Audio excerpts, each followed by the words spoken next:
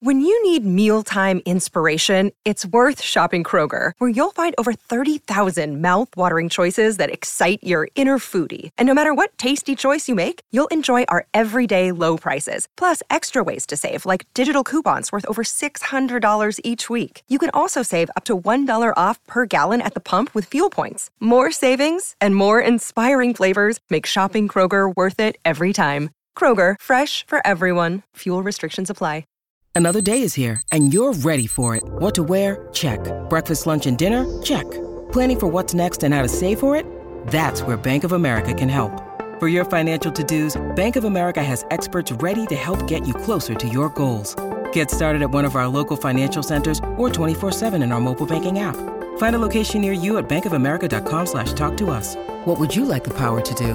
Mobile banking requires downloading the app and is only available for select devices. Message and data rates may apply. Bank of America N.A., member FDIC. Yes, yes. Welcome to the Tim McKernan Show on the Inside STL Podcast Network from the HomeLoanExpert.com studios. It is my pleasure, my honor, actually, to present to you this week, courtesy of Mark Hanna of Evergreen Wealth Strategies, online at evergreenstl.com, a St. Louis radio icon, Smash, our guest this week.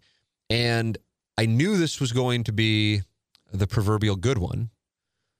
But as you hear me say, I think like even just 10 minutes in, I'm going, I didn't know that. I didn't know that. Really? I mean, what in the world? Just so much there.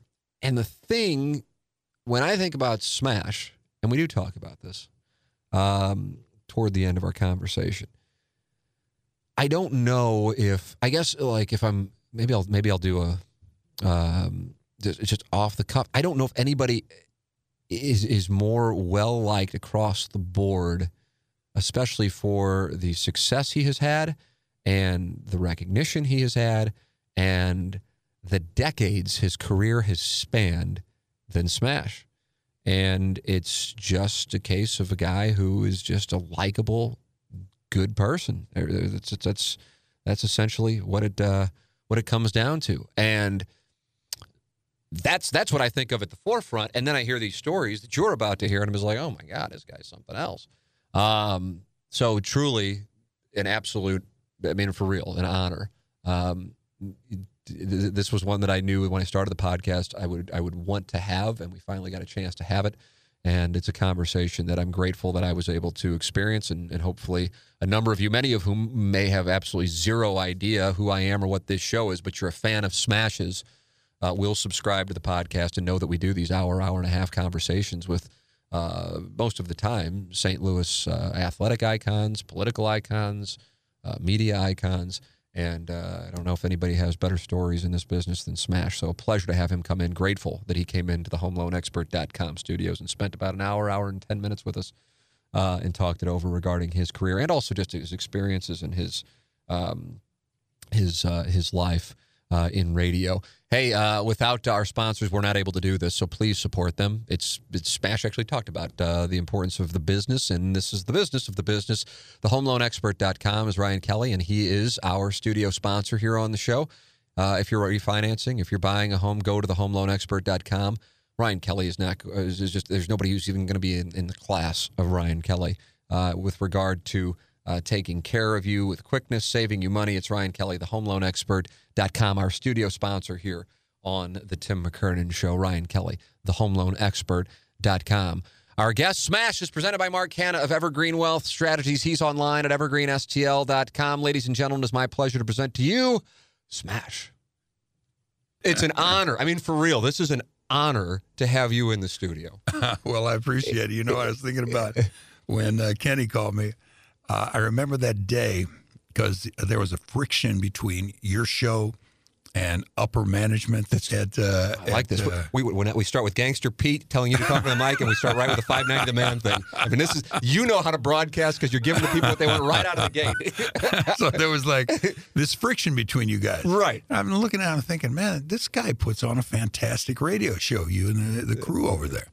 And so I thought, well, be a good program director and go in and tell these guys you don't want to be against your upper management, but at the same time, let these guys know they're doing a good job. There's somebody there who appreciates them. I remember you doing that. Because, and I ain't saying this in the wrong way, but oftentimes management is not on the level of the entertainer. And so they don't get the actuality of how to deliver correctly. That's correct. And so they might have a frictional situation with you. So I thought, man, I got to go in and let these guys know because, and I ain't saying this in the wrong way, because I was hired to be part of management.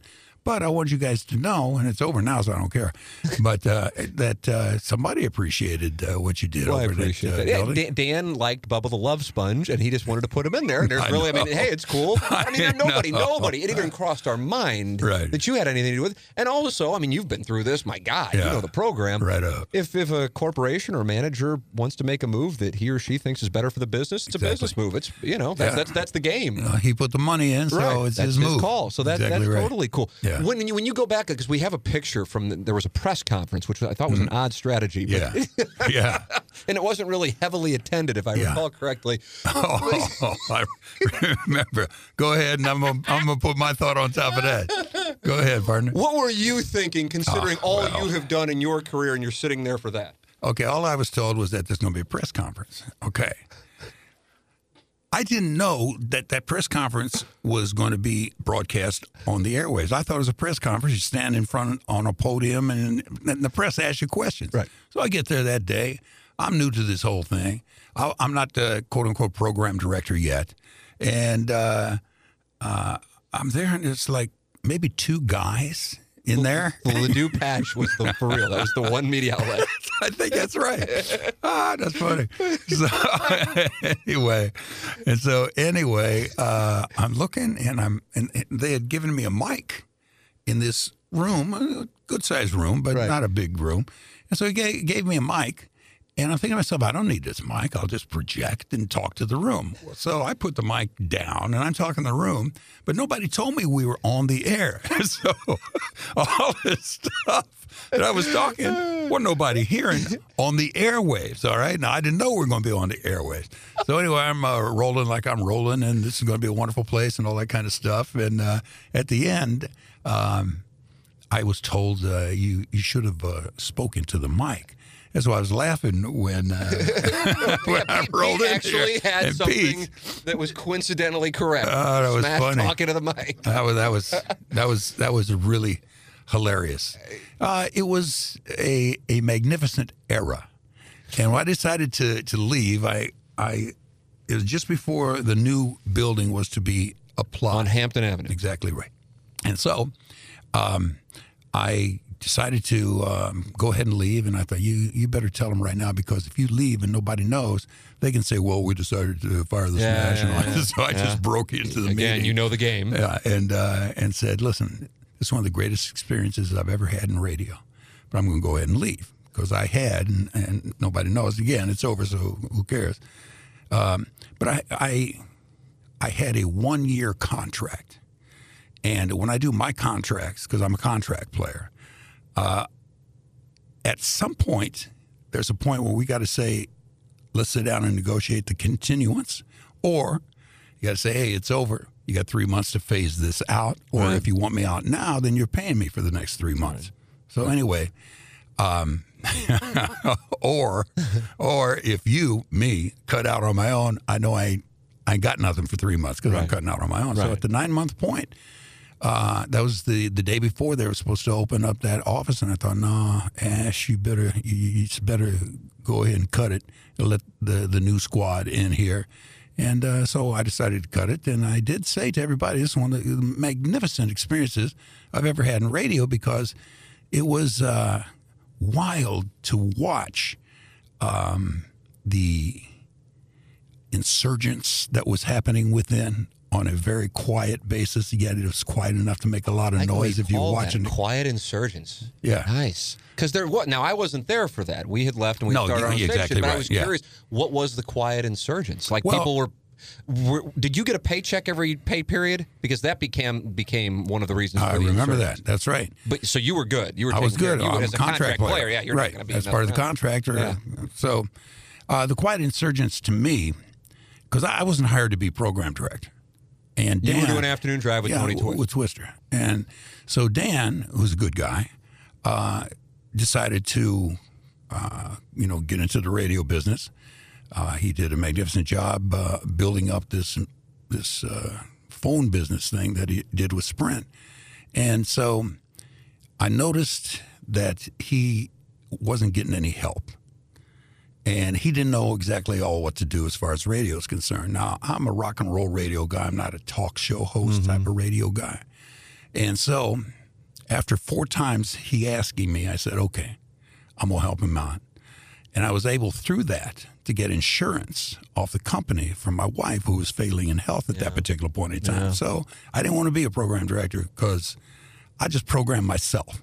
All right. And so anyway, I wound up and started helping him out. And I saw the beginning of the boil over of attitudes wherein, why in the world is Smash program director? Oh, really? Yeah. That I didn't know that was. Yeah. That's surprising. Oh, yeah, man. Hey, listen, I'm an easygoing guy, so I let it easy go. Yeah. It don't bother me. I'm in the radio business. It don't bother me. Somebody asked one time about if they had hurt my feelings in a different situation. I said, no, man, I'm in the radio business. I have no feelings. Right on. I would just keep on rolling. That's how you keep going. That's all you can do. If I had feelings, I would probably would have been a plumber like my old man, and nobody's going to yell at me. Just work in the crawl spaces, and that's what you do. Anyway, but I saw there was, people trying to usurp my power because I had a power now based on what Dan said. I'm the program director. Now, I was asked in the early on, what are you going to do as program director? Well, I came up with one-line answer. I'm going to let the entertainers entertain. Because who am I to tell these guys who have excelled at their capability in putting on these talk shows long before I got there? I'm going to tell them, hey, let's tweak this up and let's lower this down, and let's be a little more positive, and maybe get off of being as irritating as you normally are, and let's try to be friends with the community. All the kind of crap that they tell you, So I said, let the entertainers entertain. And so there was some of the entertainers who were angry that I got that job as program director when they had been here for a much longer time than I and were deserving. I did not know that. That's my take on it. Wow. I honestly thought the anger was that it wasn't, that it was operating at a deficit, and then it got to a point where Dan couldn't make payroll. And I thought that was that's their situation. That would have been after I think you were That's their situation between them and Dan. Yeah. I didn't step into that. Yeah, okay. I don't know how anybody, but I mean, that's the thing I was thinking about, that of people who are usually in radio, especially, it seems like now I don't really sense, and if it's going on, I'm oblivious to it. Yeah. But if my understanding's correct, and you know the program from being on great stations with huge ratings, at KFNS you're not going to get ratings. It doesn't matter what show. Yeah. It's just not going to get. It doesn't subscribe to Nielsen. But Rizzuto's show over at 105.7 is the number one show in the market. Dave Glover's had a big following for a long time. But I don't believe that at this moment, now I might be wrong and you might be aware of some things, that there really are some of the wars that used to go on between radio personalities back in the day. And I don't know why that's changed. Yeah. Like Howard Stern, I heard him do an interview with Jimmy Kimmel and said, if I were in your position, I'd hate Stephen Colbert and I'd hate Jimmy Fallon. He's like, we don't really, because Letterman hated Leno. Yeah, right. And then I wonder, and Stern's like, well, I hated Imus and I hated anybody I would go up against. Yeah. But you, in my opinion, have always been above that crap, even though a lot of guys from your era were guys that were button heads. Am I right on this? I was always above that because I'm an entertainer. And I was entertaining for one main purpose. I enjoyed it. But my one main purpose was to provide for my wife and kids. And I was able to do that by being the Smash, man. And my job was to have a good time and translate that to the audience and to the sponsors. With people, especially these youngsters out there, and I ain't saying this in the wrong way, but sometimes I feel sorry for them because there's nobody to direct them into developing them into the level of what we used to call talent. Because those positions have been eliminated in a sense. Or if you are a program director, you're running in 5 stations. So you have time to work with talent. Exactly right. So I just am an easygoing guy. Yeah. And I let it roll as it rolled, although I will say when I was coming to town, me and J.C. Corcoran were really good friends at DC 101. He worked at DC 101 before me, and I came into DC 101. In fact, it was Stern in the morning, Smash in the afternoon. The day I arrived, this was hilarious. So we're in the hotel room, and I wake up, and I'm listening to Stern in the morning on DC 101, and he's just cutting to shreds the general manager. And I'm thinking to myself, whoa, this is going to be a great station to be on, you know, because I was like the Howard Stern of Indianapolis back then. So I'm getting to come onto this station. Well, I get in at 10 a.m. for my meeting with the general manager. And the secretary, receptionist, whatever they're called nowadays, said, Mr. LeBar is in with Howard right now. And I'm thinking in my mind, yeah, I bet. And they come out 2.5 hours later. I'm sitting in the lobby. I'm supposed to meet him at 10. 2.5 hours later, Mr. LeBar wants you to start tomorrow. He just fired Howard. And I'm thinking to myself, no. Because two things. I'm new, nobody knows me, and all of a sudden I'm going to be the one taking Howard Stern's place. It was huge in D.C. And so the next day I take Howard Stern's place, and you want to talk about everybody berating me and calling me this and calling me that. It was spectacular. Spectacular. That's the adjective you use, spectacular. Spectacular, man. It was spectacular. So you were outside the GM's office when he fired Howard Stern from Washington, D.C.? I got my gig at DC 101 by being Howard's. Robin sat out for 2 days, and I was Robin. So you worked with Howard? I worked in, I was the announcer for DC 101 for 2 years. Okay. And I would announce, you're listening to Howard Stern Show. And so for the audition to see whether they wanted Smash in the afternoon, because they had approached me, I wasn't going to leave. While you were in Indianapolis? In Indianapolis. Okay. I wasn't going to leave because I had a nice gig going in Indianapolis. But I thought to myself, you know, especially in the entertainment business at that time, you know, once you reach a pinnacle and you got no place else to go, then down is probably the way you're going to be sliding. So I thought, you know, let me go someplace, because in the band world, because I came from the band world, I'm a musician, a band guy. In the band world, the only way to know if you're any good is to go someplace nobody knows you. It's fine to be in Indianapolis and all my buddies that I grew up with are there, and hey, you're wonderful, boy, are you a rock and roller and all this stuff, you know? But nobody knows me in D.C. So you're thinking that at this time, and you're what, in your 20s, I assume, right? 28. Okay. Yeah. And so I decided to take the D.C. gig because I wanted to see whether it was going to work. That's Plus, a pretty nice jump, too, Indianapolis to D.C. Yeah.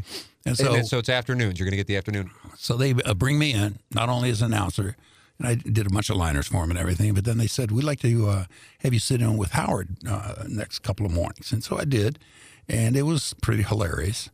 And they take me in afterwards, and Mr. LeBar says, we want you to come do afternoons for us here.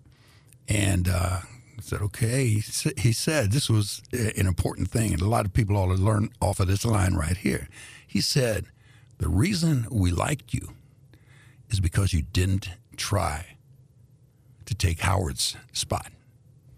You knew how to be a second banana. And a lot of people don't know how to be a second banana. Ed McMahon was the prime example of a heralded second banana, you know, to Johnny Carson. So, you know, you got to know what your place is. I've always looked at, especially doing, just like what you do with your crew, morning radio shows, ensemble radio shows as the ensemble. And the only reason I can excel is because these folks are doing their part of the movie correctly. 100%. Couldn't agree with you more. Yeah. I kind of get frustrated, I guess, even though if it's a compliment to me. It's like, oh, you're the guy. And I'm like, I might be the guy who you hear in and out of breaks, but without the 5 people on the show, I'm nothing, man. Yeah. You know? I know. That's it. Period. I just got inducted with Katie Cruz and some others, Steve Rosen, some others, Ted Habeck, Johnny Rabbit, and in the St. Louis Radio Hall of Fame? Yeah, right. Classic Rock Hall of Fame. So one of the things I said, because they used to ask me, how are your numbers? And I would always say, I ain't got no numbers. It's our numbers. Because if engineering ain't working correctly, ain't nobody going to hear me. If sales ain't selling out there, ain't nobody going to buy it. Sales is so the engine. It's our It's Yes, our number. Absolutely. And so, you know, I said thanks to my KC family because that was my classic rock experience here in town.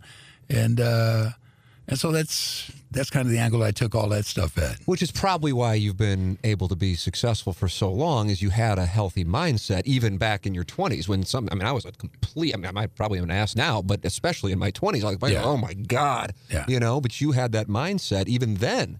That's a tribute to you. Yeah, Perhaps the way you were raised, I don't know. Well, it's about how you want to grow. Yeah. And I wanted to grow in the world of entertainment on the rock and roll side. And I wanted to grow in a positive way. I didn't want to be the I believe in podcasts, you're allowed to cuss, right? Absolutely. I didn't want to be the asshole a lot of people were and wanted me to be. Yeah. Was Stern an asshole? Was he cool to you when you were in there? What was that like? Oh, when I was in with him? Yeah. It was hilarious because I'm thinking to myself, this guy is what I was doing in Indianapolis, but I had to really tiptoe around in Indianapolis because it's a much more stoic type of town than D.C. I'm thinking, wow, this would be a killer gig if I got this thing here. And so he was stern like you hear me. He had no filter other than knowing the fact that you couldn't drop F-bombs. Right. And back then, shit and all kinds of other stuff was incorrect, you know? But he knew as an entertainer, and he knew his audience how to drop these things in a way that made him stand out. Yeah, that's the key. I was having a conversation, I don't know if I should say the person's name, I think we both know him, and I think we both like him too, who's in radio in St. Louis in management. And I said, well, why is this guy, one of his people left and went to, and he's still killing it in another big market, so people can do the calculus on this if they'd like. And I said, well, what makes him so successful? And he said he can mobilize his audience. He goes, that's it. Right. That is, when it gets down to it, talent, quality of this or that, if you can mobilize an audience, that will always be the primary thing. What is your opinion? Is that the... Oh, yeah, that's what I did from Indianapolis to D.C. When I got to D.C., number one, I talk with a different style and a different delivery. Some people like it, some people don't. I think it's the greatest. Well, I was... the greatest voice going. I was accused of being a Wolfman Jack ripoff and all that kind of stuff back then. And I grew up in a black neighborhood. When we came to America, I was born in Greece, the country. And when we came to America, I was 2 years old. The neighborhood we moved in was first Europeans. Europeans moved out, that went to other parts of Indianapolis. And then the hillbillies came in. Hillbillies moved out, and then the black folks came in, and urban deterioration began. And so my parents wound up moving out. They saved the money. My old man was a plumber, and so he was able to save enough money from working, and Mom helped him work because she'd answer the phones and everything. And I was accepted in this black high school. And if you are going to be one with your environment, then you need to adapt to your environment. And so I more or less, without losing my Caucasianness, was able to employ a blackness to my delivery. How about that? And so everybody, I'm sorry, everybody asked me, and they still do, are you from New Orleans? And I never thought that I sounded like a New Orleans guy. But people think I'm from New Orleans. I fit into, when I first got to DC 101, they thought I was a black guy on the air. And the black community in D.C. was heralding Mr. LeBar. And everybody saying, wow, thanks for getting a black rock and roller on there. And then he had to tell them, no, this is a white guy. So I was able to not grab their consternation because I was a white guy acting black. It's just that that's where I grew up. And that's how I came along. How about that? I did not know that element of the high school and the upbringing. Yeah, I was about 85% black. I was one of a handful of white athletes, and so that's part of the acceptance. And what were you playing? I played football, and then basketball, and then track. Hell of an athlete. Oh, yeah, I was at one time, and then did some college football at DePaul University. Oh, did you really? Yeah. I didn't know that. Greencastle, Indiana. Greencastle, Indiana. I looked at DePaul. Right. Did you? Yeah, I did. That's a nice place, good man. communications. Yeah, Yeah. yeah. Well, I went there for pre-med because Holy crap! What is Being- going on? This is like revelation after revelation. I went there for pre-med because my old man wanted me to be a doctor. And I didn't want to be a doctor, but you try to please the parents and all that. I went to DePaul because they gave me a full scholarship. I wanted to go to UCLA, but they wouldn't give me the full scholarship. So You want to go to UCLA and play football? Or Yeah. is that what you want to do? that's what I was wanting to do. Man, I didn't I mean, take it because I didn't get a scholarship. And I didn't want to tax mom and pop's money Sure. to put me into an out-of-state school, which was a lot of money back Sure. then. So I went to DePaul and got a nice ride over there, but I could not stand it, man. And I'm over What there. didn't you like about it? Because my position, who knows what it was like when you were, it's super preppy, you know, and I don't know. What I didn't like about it was that I'm studying to be a doctor, and I don't want to be a doctor. Well, that's simple also. And so I transferred to Indiana University. I worked my ass off to get a C average in my total grades at DePaul. I transferred to IU the next year. I was an A student. Really? So I didn't have to work as hard. That's nice. It's a totally different kind of institution. Yeah. But I studied pre-law there because I wanted to be a doctor of jurisprudence and be a judge because I hate injustice. And I thought, okay, I'm gonna kick every criminal's ass when I'm the judge. All right. Doctor, So anyway, judge, football player. yeah. But I got bit musician. I got bit by the rock and roll bug, and Was that in high school or was that in college? that was in college. I got bit by the rock and roll bug when I saw the Beatles. We always liked the Temptations and all that, and Four Tops and Motown because of the environment I was in. Mm-hmm. But the Beatles rolled into the Ed Sullivan Show. Of course, back then they had nothing to do, so you'd watch Bonanza on Sunday nights along with Ed Sullivan, and so I was watching the Beatles and I'm like, holy mackerel, man, I want some of that, because number one, I like the music, and number two, the girls are going crazy, right? So you're a young man with bubbling over testosterone levels, and so you got girls screaming for you because you're singing songs. The next day, I combed my hair, and I have kinky Jew boy hair, and I combed it forward to have bangs, and I looked like the biggest dumbass anybody could look like. But I had bangs, and I was like the Beatles. And so that's when I really got bit. I started my first band in high school, the Shortridge High School in Indianapolis, and Frenchie and the Wee Wees? it was Frenchie and the Wee Wees. And we thought we were like the coolest guys because we were able to say a dirty word, piss, by saying wee wee, which in French means yes, yes. But in reality, we were talking about wee wee. Fun with double entendres, man. Exactly right. So anyway, that's how it all started, as being in Frenchie and the Wee Wees and the acceptance that we got from So people that community. like Frenchie and the Wee Wees. They did. What was your role with Frenchie and the Wee Wees? Lead You were singer. the I've always been the businessman and the lead singer. And then when we moved to Indiana University, we started the band back up. We called it Pure Funk, course. We were a bunch of white guys playing black music, and that's what the Wee Wees were. And then it turned into a band called Roadmaster because we were masters of the road, and we had a recording contract and that kind of stuff. And You guys were like people have their bands in high school and college, and it's my kind of. But I have here in the research on getting together with you that you guys toured with REO Speedwagon. Oh, you guys, a quick second here. Yeah, of course I do. Right. I'm worried I'm going to keep you too long. That's what I'm worried. I got all the time you want. It's the great REO story. Because we had an album out, and we opened up for Bob Seger, for Rush, everybody coming up in those days. Average White Band, Cheap Trick, Rush, yes. all of them, and Styx, all of them. REO Speedwagon. Now we had an album out. REO had its first album out, so we thought, oh, we're all badasses. Look at us. We go to Roberts Arena in Evansville, Indiana, University of Evansville, and we're backstage, 10,000 seat arena. All right. Now, REO to that point in time was a bar band. Roadmaster at that point in time was a bar band. And we used to crisscross in the bars and everything. Irv Azoff was their manager at that time out of Carbondale, Illinois. And we handled Indiana and Eastward. And so we would crisscross the bands into each other's territory and share the commissions. So we thought we were something. 10,000 seater.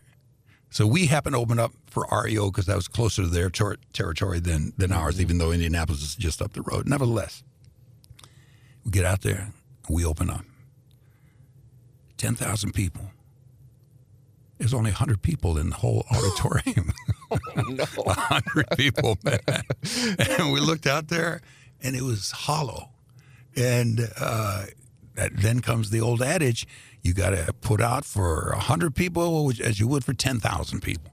So we gave him a good show. REO gave him a good show, but we learned a big lesson that day, because we got humiliated on a massive basis.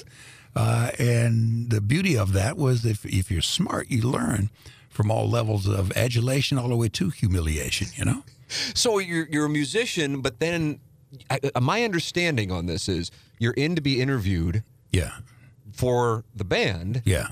But the program director, GM, DJ, I don't know, heard your voice and said, hey, would you be interested in possibly doing this? Oh, yeah.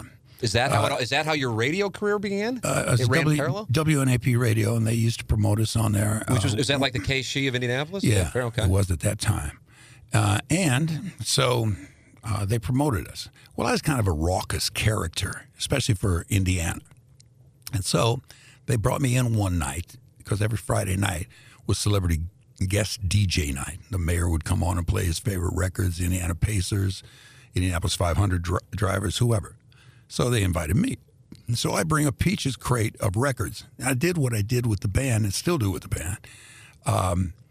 I sang a song, told a joke. Sang a song, told a joke. Back and forth, back and forth. Only instead of the band, it was Elton John, tell a joke. The Eagles, tell a joke. The Beatles, tell a joke. Mm-hmm. And I went in and did it like that. They showed me how to work the board, and I thought, I don't care about working the board. I was going to be here one night. Well, they left me, all of them. I didn't know how to work the board. Yeah, I'm playing commercials where songs are playing. And, eventually figured out you got to lift the needle if you wanted to quit playing. And so the following Tuesday, they bring me in, and the program director is laughing at me. And he said, yeah, we were in the car listening to you screw everything up. And he said, we'd like to offer you the job of midnight to 6. And it'll be $90 a week. Now, I'm trying to be a rock star with my band. And we were playing all over the Midwest, regionally, and 6-7 nights a week, if not afternoons also. And by the time we got home, we made $50. Oh, I'm serious business, yeah. Because, you're housing all those people in hotels and all that kind of stuff, food, all that. Eventually, after you pay all the incidentals, everybody gets $50 at the end of the week. And I'm thinking, wait a minute, I can stay home and make 90 instead of traveling all over the place and make 50. And so I said, all right, I'll take the gig. And I did midnight to 6 to start up. That, in my opinion, was my favorite shift in radio because none of the suits were there. Nobody was there.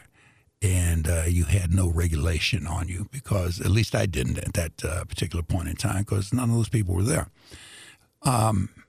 Plus, back in those days, man, we used to get stoned and people bring you pot and stuff right to the door. They didn't care. I saw that. I watched that KC documentary. They talked about in Crest where people just roll up to the window and hand. That's what I heard. Yeah, that's the old story. Yeah, so you had that same thing going too. Same type of thing. Yeah. Only they'd knock on the door, or we'd meet them in the back door, and then we went down to the boiler room because there's only one guy in the station beyond me, and that was the engineer.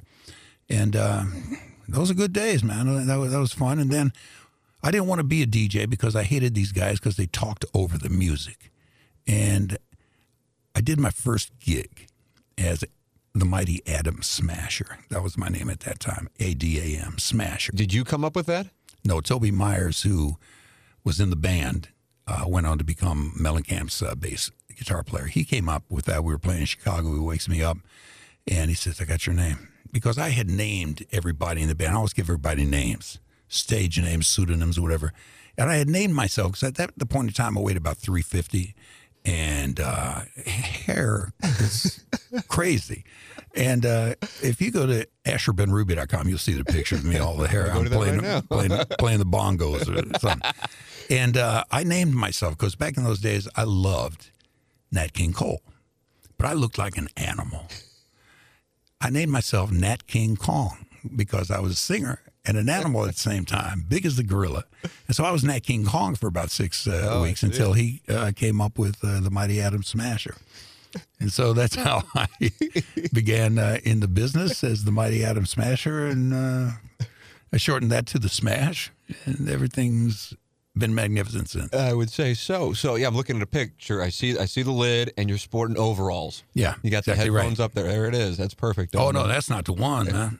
We got an even better one. I got an even better one. And by the way, I see there's also a link of the, which I'm going to get into in a moment, the interview with Guns N' Roses on MTV. I watched that last night, knowing they were coming in. Right on. What ranked one of the greatest interviews in Rolling Stone?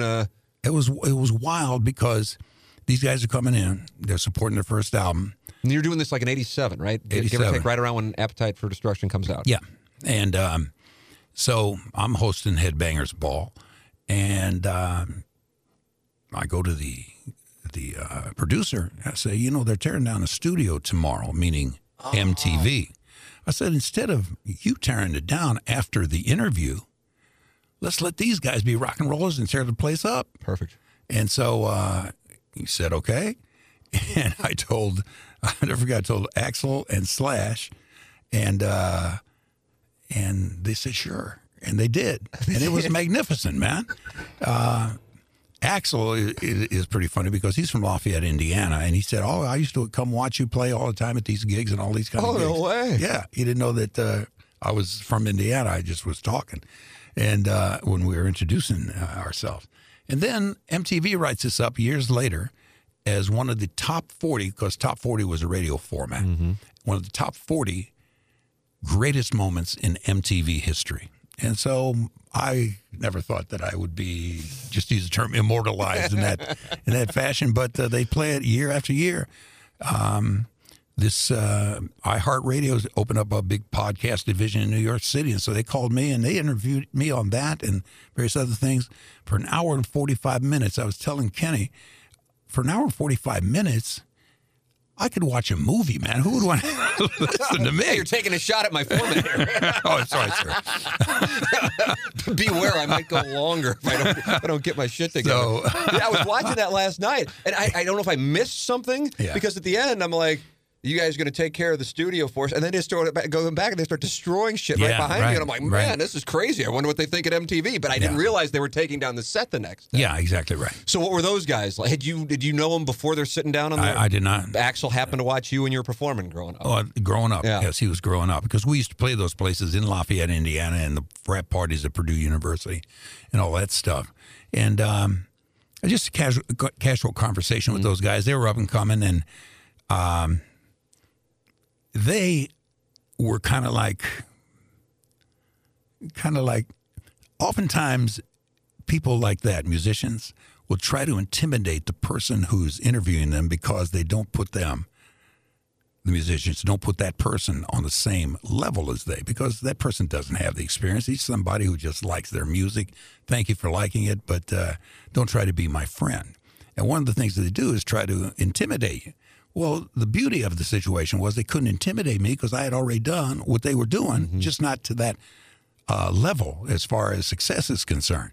And so when they found out that I was that guy playing in Lafayette, Indiana, they were all friendly and everything. It was so you had some credibility. Yeah, I got credibility. Because one of the things you were asking them was about how difficult the reputation they were starting to get, and this is 4 years before Riverport. Oh yeah, the reputation they're starting to get is being difficult to work with, and I'm like, ooh, look at Smash, kind of going 60 minutes on Axl Rose. Right on. That was magnificent, because you never know what's gonna. You throw everything up there and what's gonna stick, So that got taken by history. Yeah. So that's pretty wild. It's a classic. Yeah, it's on YouTube for people to watch it, or on AsherBenruby.com. Hope you're enjoying this conversation with Smash here on the Tim McKernan Show on the Inside STL Podcast Network. Hey, friendly reminder that we have these every single Monday, new interviews every Monday, and we have, at this point, 26 months worth of them. So you can go back on InsideSTL.com and listen to them, or you can subscribe to the podcast on iTunes, Stitcher, Outcast, wherever, and spread the word, because, whether it be somebody who is served in the U.S. Senate like Jack Danforth, hockey legends, whether it be Keith Tkachuk, Kelly Chase, hockey broadcasters like Darren Pang, John Kelly. We've had Joey Vitalian, we've had Chris Kerber in a few times, media personalities in St. Louis like Mike Bush, Courtney Bryant, Dave Glover, Rizzuto, Of course, now the great Smash. We've got Gary Pinkel was my very first guest. Got Mike Schilt, John Mozeliak, Mike Matheny when he was the manager. The point is we've been able to establish a track record here of getting some big names in the region to come in and talk, and usually talk for about an hour. So we got a good thing going here, and we're very grateful to the sponsors for making it happen. So please subscribe, please support, please spread the word. Our producers work hard to make this happen, and our sponsors make it possible. And Mark Hanna presents our guests every week. He's online at evergreenstl.com, Mark Hanna, Evergreen Wealth Strategies. And, you know, I get fired up when I talk about Mark, but in general, I'm talking about making sure you have a financial advisor, and I'm not talking about somebody who's like playing the market for you and saying, hey, you need to buy this thing up or you need to sell this ASAP. I'm talking about somebody who puts you on the right path, because I really messed up, and I didn't do that until just a couple of years ago with monitoring my money. It's something you're going to hear Smash talk about here over the course of the remainder of this interview. Just being smart with the business of this business. And Mark is the person. I don't know if I really am, as far as quality of people with knowledge on the business, who's going to take care of everyday people every day. Mark Hanna is your person. His number is 314-889-0503, or go online at evergreenstl.com. Mark Hanna, Evergreen Wealth Strategies, especially as you wrap up your year end. Mark Hanna is the person to help you with that. Give him a call. I'm telling you, my promise is you will be happy you did. 314-889-0503, or go online at evergreenstl.com. And I have another recommendation for you, and that's James Carlton of the Carlton State Farm Insurance Agency. So much so that I got to know James, and I personally made the switch to James Carlton for my family. I was just like, he's too good for us to not do business with him. And James is like, oh, I'm not advertising because I expected. I know you weren't, but I've gotten to know you and I've interacted with you, and there's no reason why I wouldn't want to be with the best. Why wouldn't I? So now you can be with the best as well. And I'm telling you, so many people have done it, and that makes me happy, because now I know our listeners are with the best in St. Louis. 314-961-4800, to go online at carltoninsurance.net. If your insurance costs a leg and an arm, call James Carlton, State Farm. Now, back to Smash. So you're at DC 101. Yep. Doing afternoons? Afternoons. And because Stern had left. Right. So I did about 2.5 months by myself, because Robin went with him. Everybody went with him. Fred, everybody. Right, yeah. So anyway, so I'm doing it by myself and just catching the barrage of you're a piece of crap, bring back Howard and all that kind of stuff. And the beauty of Howard, being a magnificent strategist, went to the competition, WAVA, W-A-V-A. And so he's on WAVA while I'm on over there. So boom, ratings are gone, and I'm the bad guy. But the beauty of it was that that's the same with me and JC. We never lost our friendship. So I was kind of a friend with Howard Stern, not hanging out with him, not going to clubs with him, like this, friends on a professional level, because I was his announcer for the 2 years prior to me coming on and auditioning with him. And so when they did the movie Private Parts, they called me and said, do you have any announcement tapes of when you were announcing Howard? Oh, yeah. So I sent them over there thinking, they're going to have me in the movies being the announcer. Nobody ever called back. But anyway, they used, they didn't use me, but they used the same kind of announcer in the movies. It was glorious, man. What'd you think of that movie? Glorious. Oh, it was magnificent. But let me tell you this. I ain't saying this in the wrong way. But you know that part where he's telling a girl to sit on her speaker or something like that, and he goes brrr, like that? That was you. Well, he had it in the movie, but when I came... Right, no, I know the scene. It's a famous scene. When girls... You were doing that? Girls would call in, yeah, and say, I need a little help, I'm depressed or whatever, because back then you were an aid to people in that situation. So I'd say, all right, well, take your headphones, just one of your headphones, and put it into your lower extremity. And so professional. Is it there? Yeah. Is it there? And you would hear in the distance, yeah, it's there. And so I said, okay, get ready. And I went like that. And I went until you ran out of breath. And I did that on Casey when I got here too, and everything. And the crazy part about it is, I see it in Private Parts. I didn't know whether Howard did it before I did, but the first time I ever heard it was when I did it. So that was your idea. I'm not saying that. I'm not saying that because there's many, because of the vastness of the world. Mm-hmm. There's people doing the same stuff I'm doing. Sure. You just don't hear it. Right. So maybe he did that at a point in time. I didn't hear from him. But I used to have. Then all girls started calling in. Can you brr me? So we would do that as a bit. It was a magnificent era that accepted a level of stupidity without being concerned about what's politically correct. And it was a magnificent era. Yeah, I would say so. I honestly don't think, because you would think with time the rules would be looser, but I don't think we could do that now. I know. I don't think we could do that now. I know. When I first moved to D.C., it was late June. Was it 82, I think it was. Anyway, so I learned about political correctness in D.C. It was maybe the night before Thanksgiving. I was on the air because they always made the afternoon guys stay anyhow, but the morning guys always got the time off.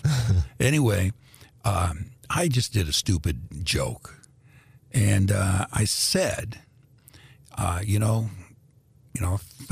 to be giving thanks for the Pilgrims, because if it weren't for the Pilgrims, we'd all be talking like Tonto. So I say this, Monday, all right? The National Association of Native Americans is picketing the whole M Street. Because of that line. Because of that line, yeah. And so that's the first time I learned about political correctness. Got thrown off the air for 3 days. And this is 82? 80, yeah. Wow. November 82.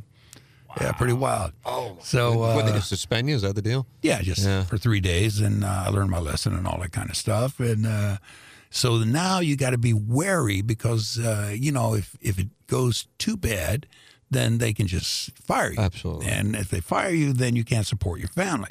So you got to be wary. But Mr. LaBar was one who loved controversy, and one of the reasons Howard flourished there for a long, long time, and understood what happened, and understood it was just a funny line, so he didn't let me go. And, I go back on Monday and apologize 3 days after the suspension, and I apologize and all that kind of stuff. So that's my first touch of political correctness. How long were you in D.C.? I came here in 88, so 6 years. 6 years? Yeah, I came here in 88, started up at KSHE January of 88. And KSHE, I mean, KSHE is, it's synonymous with rock and roll. Oh, yeah. You don't have to be in St. Louis to know about KSHE. What was the move for you from D.C. to St. Louis? Well, I had reached a pinnacle in D.C. Yeah. There's a number one afternoon show, believe it or not, rock and roll in D.C. It was a number one afternoon show. And so I'd gone as far as I could go. Greaseman, who was doing mornings, was a huge hit in D.C. We had a killer ensemble smashing the Greaseman. And we'd go out and do nightclub shows together and all that kind of stuff. That's where I started what was called the Smash Adult Party Games. And they were huge at KSHE. And so I was working for MS Communications out of Indianapolis. Sure. Because once my time at DC 101 was over, because I decided to move on, I was going to be the host of the brand new Hot 97 urban radio station in New York City. That was my gig.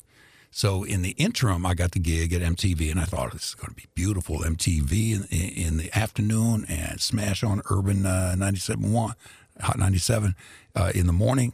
And so 3 days before I was supposed to start at Hot 97, I get a call from management at MS. Listen, we're having a lot of problems in St. Louis. Corcoran's kicking our ass, because Corcoran had slid over to KSD. Okay. And would you consider coming to St. Louis? So I thought, well, if this was Indianapolis and I was working on a black station, they probably would take to me, because I knew a lot of black folks in Indianapolis. They don't know me in New York. New York is harsh. Yeah. So if I come in with this New Orleans accent that I was talking about earlier, people from New Orleans. So this is a white guy trying to be a black guy. And So I thought to myself, well, Casey, at that point in time, I don't know what it is now. Of course, it's grand here in St. Louis. It's grand here in St. Louis. But I had the opportunity to be on WNAP, one of the top stations of its kind, DC 101, one of the top rockers of its kind. And then to slide over to Casey, because at that point in time, it was like one of the top 5 rock and roll radio stations in the country. And so I decided to take the Casey gig because New York, for us, we just had 2 little babies. New York is an expensive flight to Indianapolis. St. Louis is a 5-hour drive to Indianapolis in those days. I can make it in 3.5 now, but a 5-hour drive back in those days. And so I thought, well, for the family, take Casey. That'll be good because you are a rock and roller. And I called JC. And because I had talked with JC, many, many times with friends. And I called him and I said, listen, man, I'm coming to compete against you. What do you mean? I said, I'm going to take the gig at KC95. Click. I didn't talk to him for 6 years. No way. No, wow. Serious business.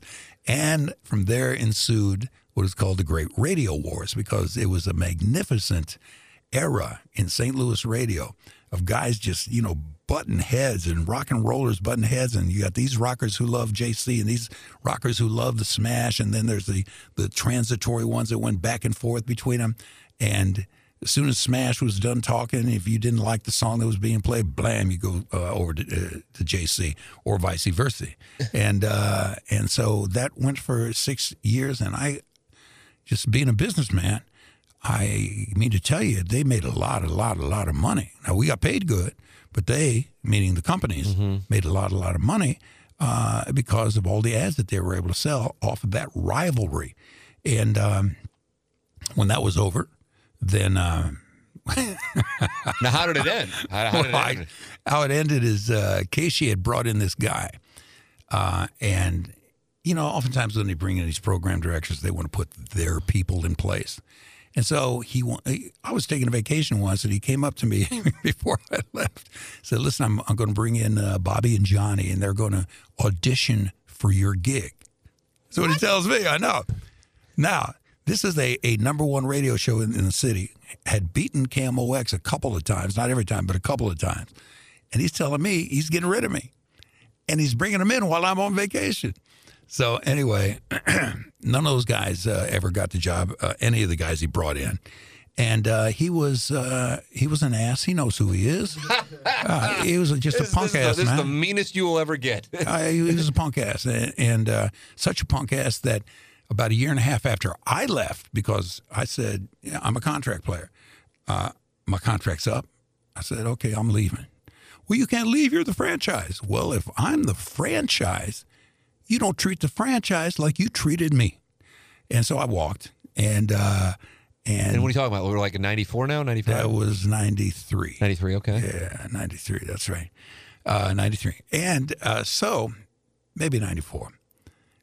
I don't remember. Anyway, but it's right in there. And so I walked. Now, a year and a half after I left, my brethren, let's call them, at Casey, the whole staff, signed a petition, handed it to John Beck, and said, we want this guy out of here, or we will mutiny the ship.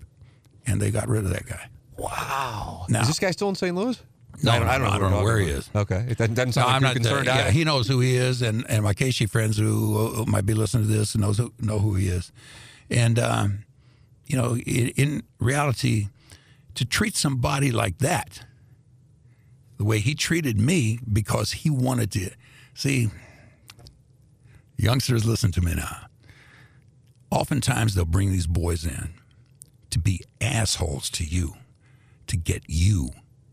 Well, you can't treat me like that. I'm leaving. Well, if I leave... Is this the Paul Giamatti character in Private Parts? I mean, is there in a way, yeah. So one of the things that my attorney at the time told me is, don't leave, keep taking the money. And And so I kept taking the money, and then when my contract was up, I didn't even bother to negotiate it, give them two weeks' notice, and walked. And the main thing to remember is don't let them get to you, because when you do, you lose. Blatant example. I was working for Clear Channel, and Clear Channel at that time fired 2,600 people across the country in a 2-day period. Wow. 60 in St. Louis. I was one of the 60. What station are you at here? KLOU. KLOU, yeah, okay.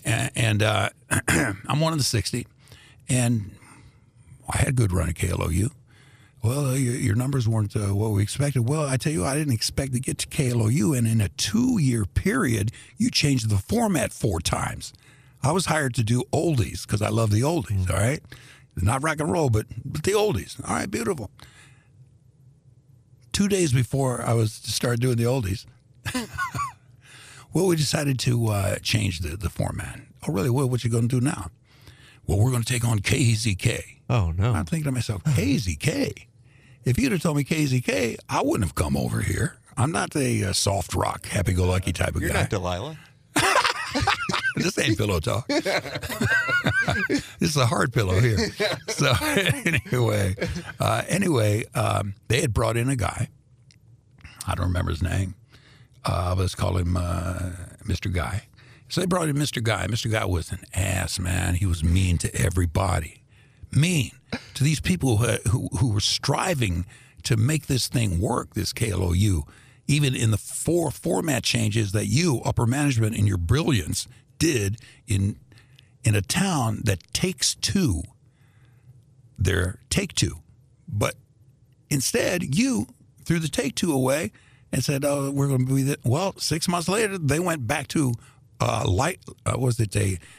medium rock format, and then they went back to oldies. Okay, I'll float. Right. I'm under contract. I'm a contract player. I'll float. So this guy, Mr. Guy, got all these people to quit. Now, when you quit, I don't have to pay your salary no more. Right. I ain't got to pay your medical. We're done. And so I remember what my attorney at that time told me a long time back was keep taking the money. And while this guy's berating me in private meetings and in front of other people, I kept laughing within, saying, you dumb MFer. I know what you're doing. And came time to get rid of me. So it's the general manager, it's the HR lady, and it's Mr. Guy. And so the general manager who hired me said, you know, it's not anything against you. And I said, I ain't worried about that. But I tell you what, Mr. General Manager, you're firing the wrong guy. What do you mean by that? It's nothing personal. I said, I know it's nothing personal. Neither is this what I'm about to say. But you brought in Mr. Guy to anger me in such a way that you wanted me to quit. But now you got to give me $150,000. So he's all that, you know. And the HR lady, who was a friend of mine, is sitting stoically right there, just not moving in any way. And so I said, now, if you're going to fire somebody, fire Mr. Guy because he just cost you $150,000. They sent me my $150,000. Yeah.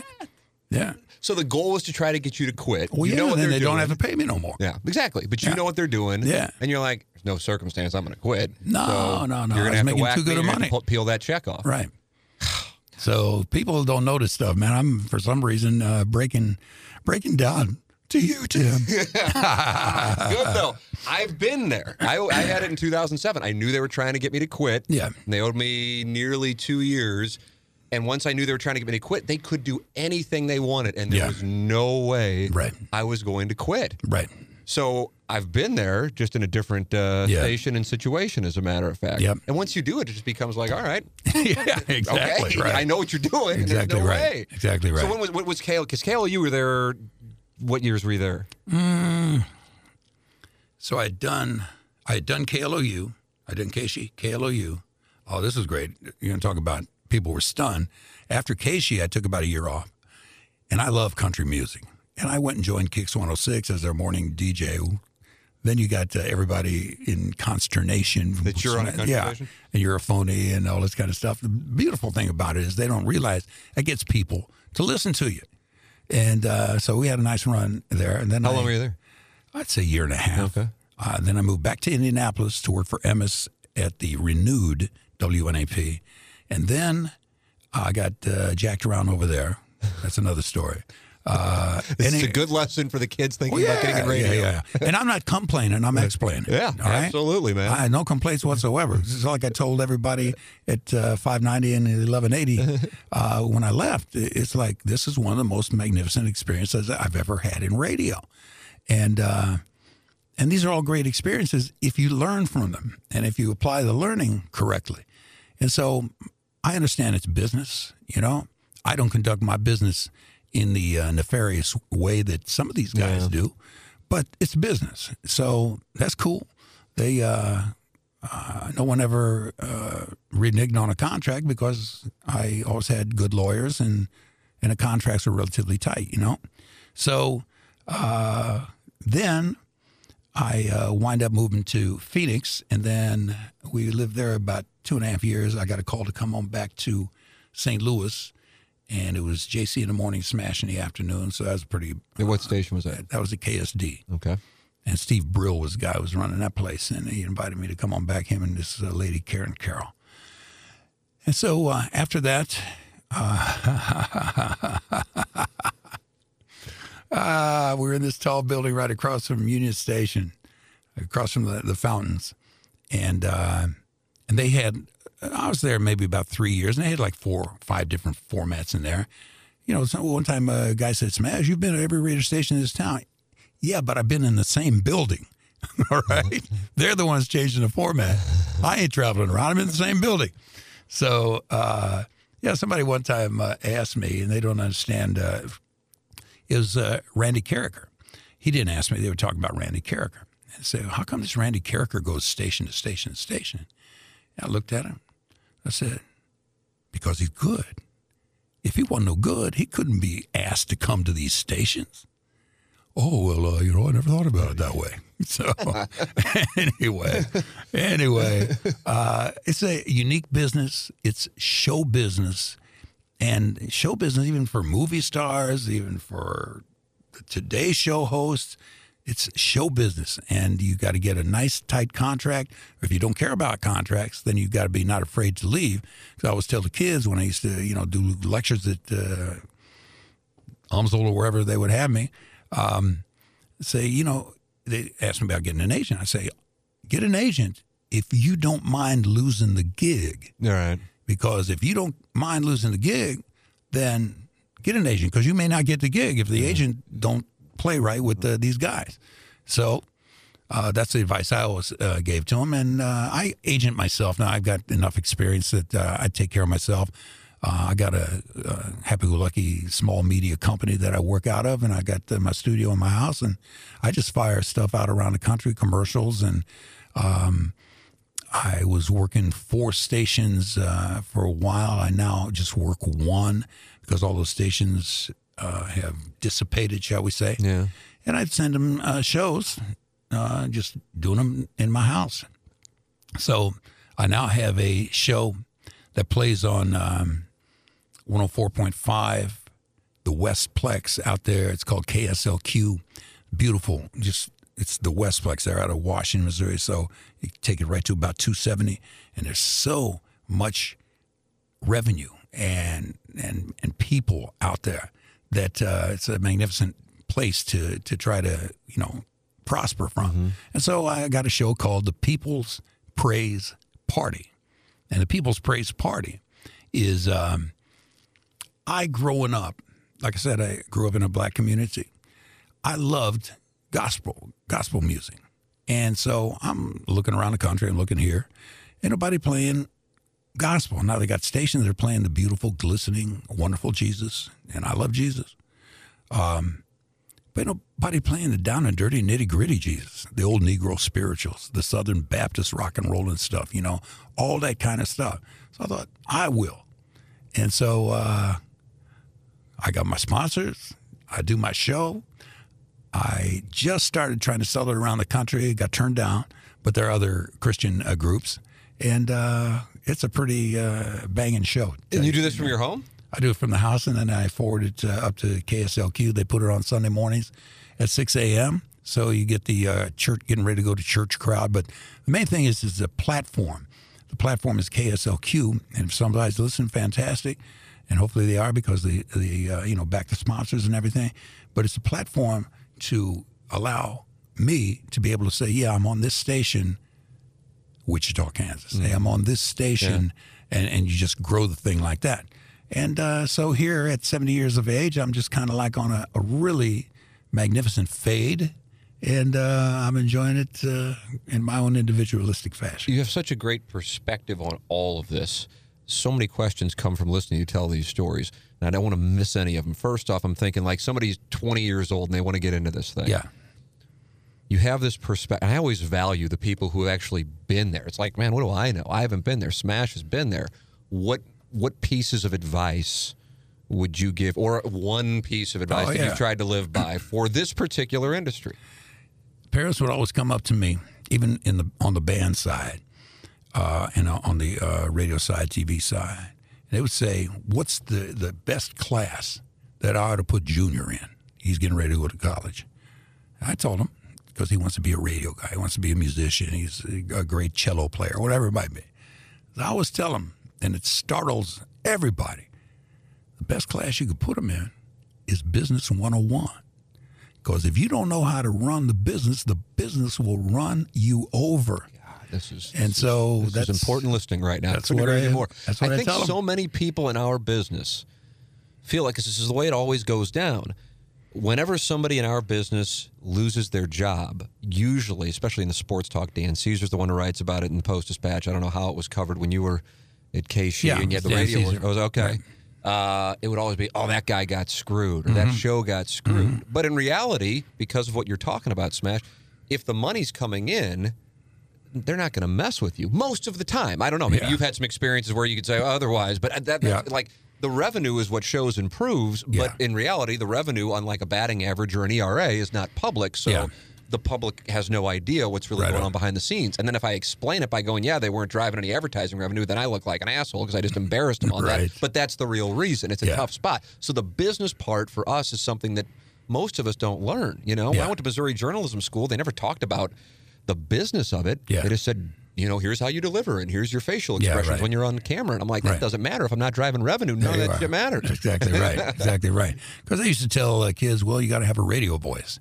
And you've got to talk like that, and you've really got to project and get across. You have a good fake radio voice, by the way. I always felt sorry for those guys because they're just being phony. Yeah. So anyway, I tell these folks, you don't have to have a big booming radio voice. What you need to have is a big booming personality. I used to listen to a guy when I was a kid on WIFE radio, and he would broadcast in, not WIFE, he'd broadcast in, I think it was WGN out of Chicago. We used to get it on our transistor radio. I'd listen to it. I had transistor radio under my pillow, so my mom and pop wouldn't hear me listen to radio when I was supposed to sleep. Anyway, this guy's name was Barney Pip. And Barney Pip had the highest voice. He talked like that. And it's kind of like, well, if Barney Pip could make it, then couldn't anybody make it? So don't let anybody say, you got to have a radio voice. What you got to have is a personality and know how to deliver that personality, whether it be for yourself, whether it be for this news story that's happening here, or whether it be for public service situation that you're doing. You just got to know how to create delivery and let that delivery land. Yeah. I'm thinking with all that you've been able to experience, is there a moment, is there a job, is there a period in all of this where you go, man, now I can look back on it. Mm-hmm. That was the absolute best. That was the best. That's when I feel like I was. Oh.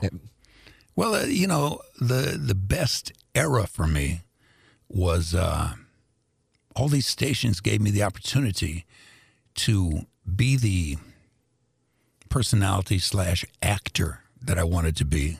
Because I really wanted to be an actor. I wanted to be in the movies and all that. because Jim Brown, the football player, went from football Sure. to acting. And I was a football player. I thought, I'll be like Jim Brown and be an actor. And then you get all the girls and all this kind of stuff. And I was a young guy, testosterone laden. So that's what I was going for. So the main thing in reality is be someplace where you can achieve what you wanted to achieve. And that is, I decided to have a family. And I wanted them to live well. And I wanted mom to be home for the kids. I told her, I said, I don't want you working. How many kids did you have? Well, I got 3, one from the first wife and 2 from this wife. And with my wife that I had the 2 kids with, yeah, go ahead and work, but not till after they're in high school and can take care of themselves and everything. So that was our plan. That's what we did, and it worked out magnificently. And so now I'm by myself. My wife had passed away. My kids had grown up and they moved to other places. And now it's kind of like when you needed $200,000 a year to live because you're supporting 7 people at one time. I was supporting 7 people. Well, family and extended family. Now you can make like 50 G's a year, and it's like you're making 200 G's a year because you ain't got these other folks. As much as I would love to have those folks back and with me, everything adapts. And so you want to talk about the pressure being off, and it's kind of like I've said things here that I've never said before because I wasn't done with being the provider that I was brought up to be, because Mom and Pop were providers, and they made sure the family was taken care of. We're of a Greek mentality. It's a European mentality. The father is the provider. The mom takes care to make sure that the father can go out to the right work, and Mom was a secretary. And I once asked Pop, because remember I said he wanted me to be a doctor. All right. And we're sitting on the porch of the house, just rocking. Pop's maybe 75. I said, Pop, why did you want me to be a doctor? Because I really wasn't his son until he saw me on TV for the first time. And this, oh, my son. That was great. I said, why did you want me to be a doctor? He fought in Greece. He fought the fascists when Mussolini tried to take over the country. He fought up in the woods. He was a guerrilla fighter. They were called Andartes. And then the Nazis did take over. They fended the Italians away. The Nazis did take over. Then after the Nazis were gone, he stayed in the woods fighting the communists. And so now the Cold War is going on. And we had moved to America. And he said to me, the one thing that I know from my life's experience, Pop's life experience, is that if the communists would have won the Cold War, and we didn't know what was going to come of the Cold War, they're going to drop bombs, is it going to be just a nerve-wracking type of thing? What was it going to be? If they had won and taken over America, this is a guy who saw the Italians try to take over, the Nazis take over, and the communists try to take over. He said, the thing the communists won't do, they won't kill the doctors. And I thought, holy mackerel, what a perspective. Wow. You know? That was the reason. That was the reason. They won't kill the doctors. They'll kill the entertainers. they'll kill the tennis stars. They'll kill the basketball players. But they won't kill the doctors. And when you come to think of it, they probably won't, you know? And so I wish I'd have known that in the early on. And I came to understand that, and of course had a more humongous appreciation of Pop. Yeah. My Yeah. God, what a story. Is that wild? What a story. They That was won't the kill. foresight Yeah. for wanting you to be a doctor. You Yeah. asked them that question. Yeah. The thing that I try to explain to people, and you're doing a much better job than I, is like when I'm on the air, that's not the work. That's the best. Mm-hmm. But it's the bullshit that we both have experienced. Right. Off the air that is so stressful. And now with a family, with a wife and a son, Yeah. I'm in provider mode that you were in. Beautiful And that- family, by the way. Thank you so much. Yeah. That's what stresses me out. So you're going through, you're bouncing around, having these incredible runs, but then you run into Mr. Guy and you know this random asshole Yeah. who auditions people Right. while you're on vacation. Right. What was that like while you're trying to provide? I mean, that's what would put me on tilt. I'd have a tough time with that stuff. But like you said, you can't let them beat you. Yeah, right. So what are you thinking when you're going through that? Well, when I'm going through that, it let me know it's time for me to prepare to move on to whatever might be next. And so I did. And I was able to, and another thing I would tell the kids, save your money. My old man always used to tell me save my money, and I, of course, didn't. And then when I became a provider, I started saving my money. So I saved my money enough to take time off.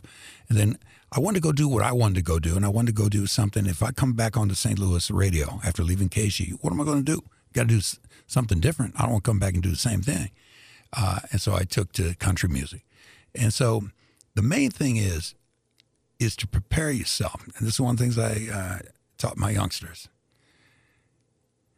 And it's worked. So if you're making, let's say, $50,000 a year, you got to save your money. If you're making $50,000 a year, put 25 of it away in the bank and live off of 25.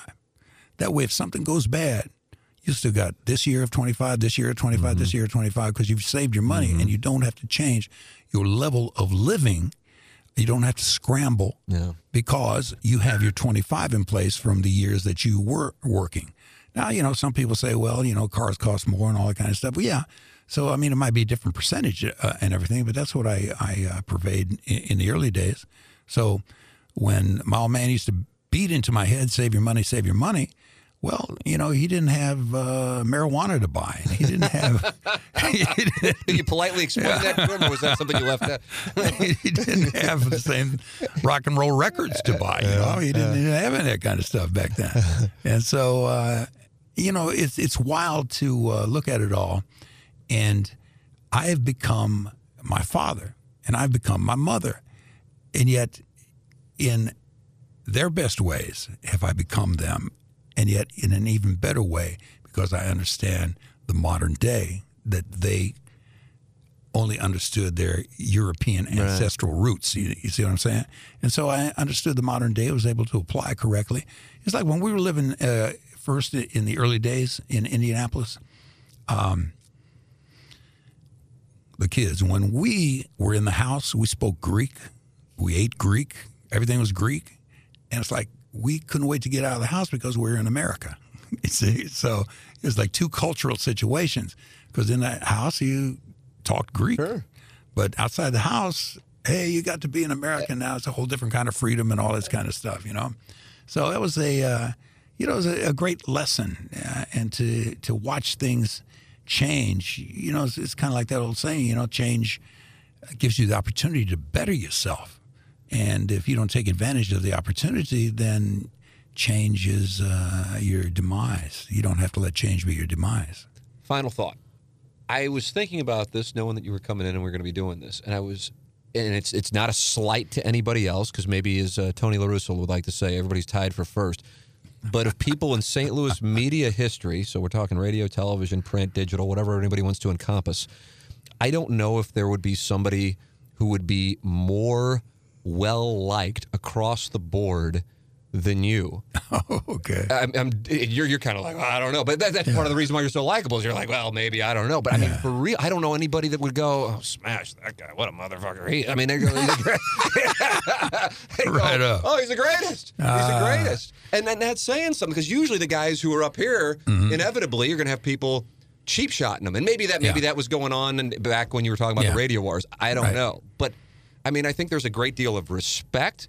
Part of it, of course, is the talent, but I think even more so, it's the way that you carry yourself and treat people. That's a hell of a legacy, man, in addition to your ridiculous career. Well, I appreciate it, because I, in my time, have been treated well, and I've been mistreated. And I know what I would want purveying from me when I'm with somebody, and I know what I wouldn't, and I wouldn't want the mistreating part. It's almost like when you have these, I may get some people pissed off right now. When you have these pedophiles, and they say, well, I was mistreated as a young man, that's why I became a pedophile. Well, it's like, well, if you knew that wasn't right, why would you do that to somebody else? Why would you do that to some young kid when you know it wasn't right for you?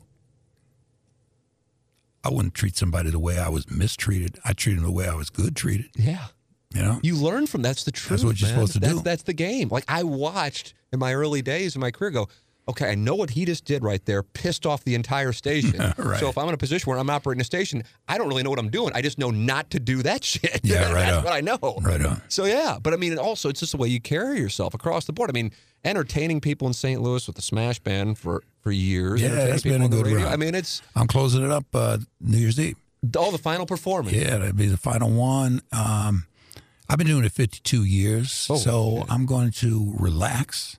I'm going to do some other projects, and I'm going to go travel around and do things that 52 years worth of Friday and Saturday night gigging didn't allow me to do. So that's what I'm going to do. I'm close it up. But once a band guy, you're always a band guy. Right. So I may start something 4 years from now. But I'll be 75. It'll probably be like, I don't want to do this. I don't want to lug any band equipment or any that kind of stuff around, you know. But the band is how I started, man. I saw the Beatles, and I wanted to be the Beatles. And it's taken me to this point in time, man. Fantastic. It's an incredible story. Yeah. And you maintained it all while not being an asshole. That's the biggest of the whole thing. Yeah. That's the toughest thing to do. Well, good. I appreciate that because, you know, I've worked for assholes. And it's like, why are you being an asshole? Especially to me, I'm a good guy. All I want to do is strive to excel for you. And you're over here trying to demean and diminish me like Mr. Guy. Right. And all to make money for the company. Because I know. And we'll get back to Mr. Guy, and I'll take off. But, you know, one of the things that people don't understand is if Mr. Guy could have got me to quit and save the company $150,000, then Mr. Guy probably got a portion of that $150,000. Absolutely. So Mr. Guy wants me out there because he wants his 10%. Absolutely. So nice to get rid of Ben Ruby, and hey, I got $15,000. That's my 10%. And it's kind of like, nah, these punk asses, man, you just got to square off with them, you know. And then they peel off the $150K to you. Yeah, that's the win. That's the win. That's the win. Yeah. This has been awesome, man. Thank you so much for coming in. I've enjoyed it. I had doctor, football player. You know, the right. stories. I mean, and this classic, and like I said, and the whole way through, just first class. So thank you so much for your time. I'm glad to be here, man. I'm glad to be here because I tell you what, when Kenny called me, I thought, what in the world would he be calling me for? Because he's bringing 590 the man and 1380 the woman back together. He wants you back. Yeah. And so he said, talked about the podcast. I said, yeah, let's go. Because he was always a good guy, although we had friction between us, but always based on respect. Mm-hmm. And I always appreciated what you do. People don't know. It's because you do more than I ever did, man. Because you out there, you're getting sponsors and all that kind of stuff. We also had people running and getting them for us. But you and your crew, I applaud you, and I ain't sucking up or I ain't brown nosing none of that stuff. I'm just telling you what the real is, man. Well, I appreciate it. This has been for real. When he said you're coming in, I'm like, oh my God, this could go forever because I got so much to ask him, and I didn't want to miss anything. And I went back and read up, and then I like I said, went back to the YouTube 87 interview with Guns N' Roses. I'm like, look at this going on. Look at Smash. Something, man. That was something. I've been blessed, man. You know, you're blessed going in, you're blessed going out, and the thing about it is, even in situations where I had to leave, or a situation where I got to stay, you look at it as a blessing, you know? Yeah. Well, it's been incredible. Thank you so cool, much man. for the time. Glad to be here. So there it is. Conversation with a legend.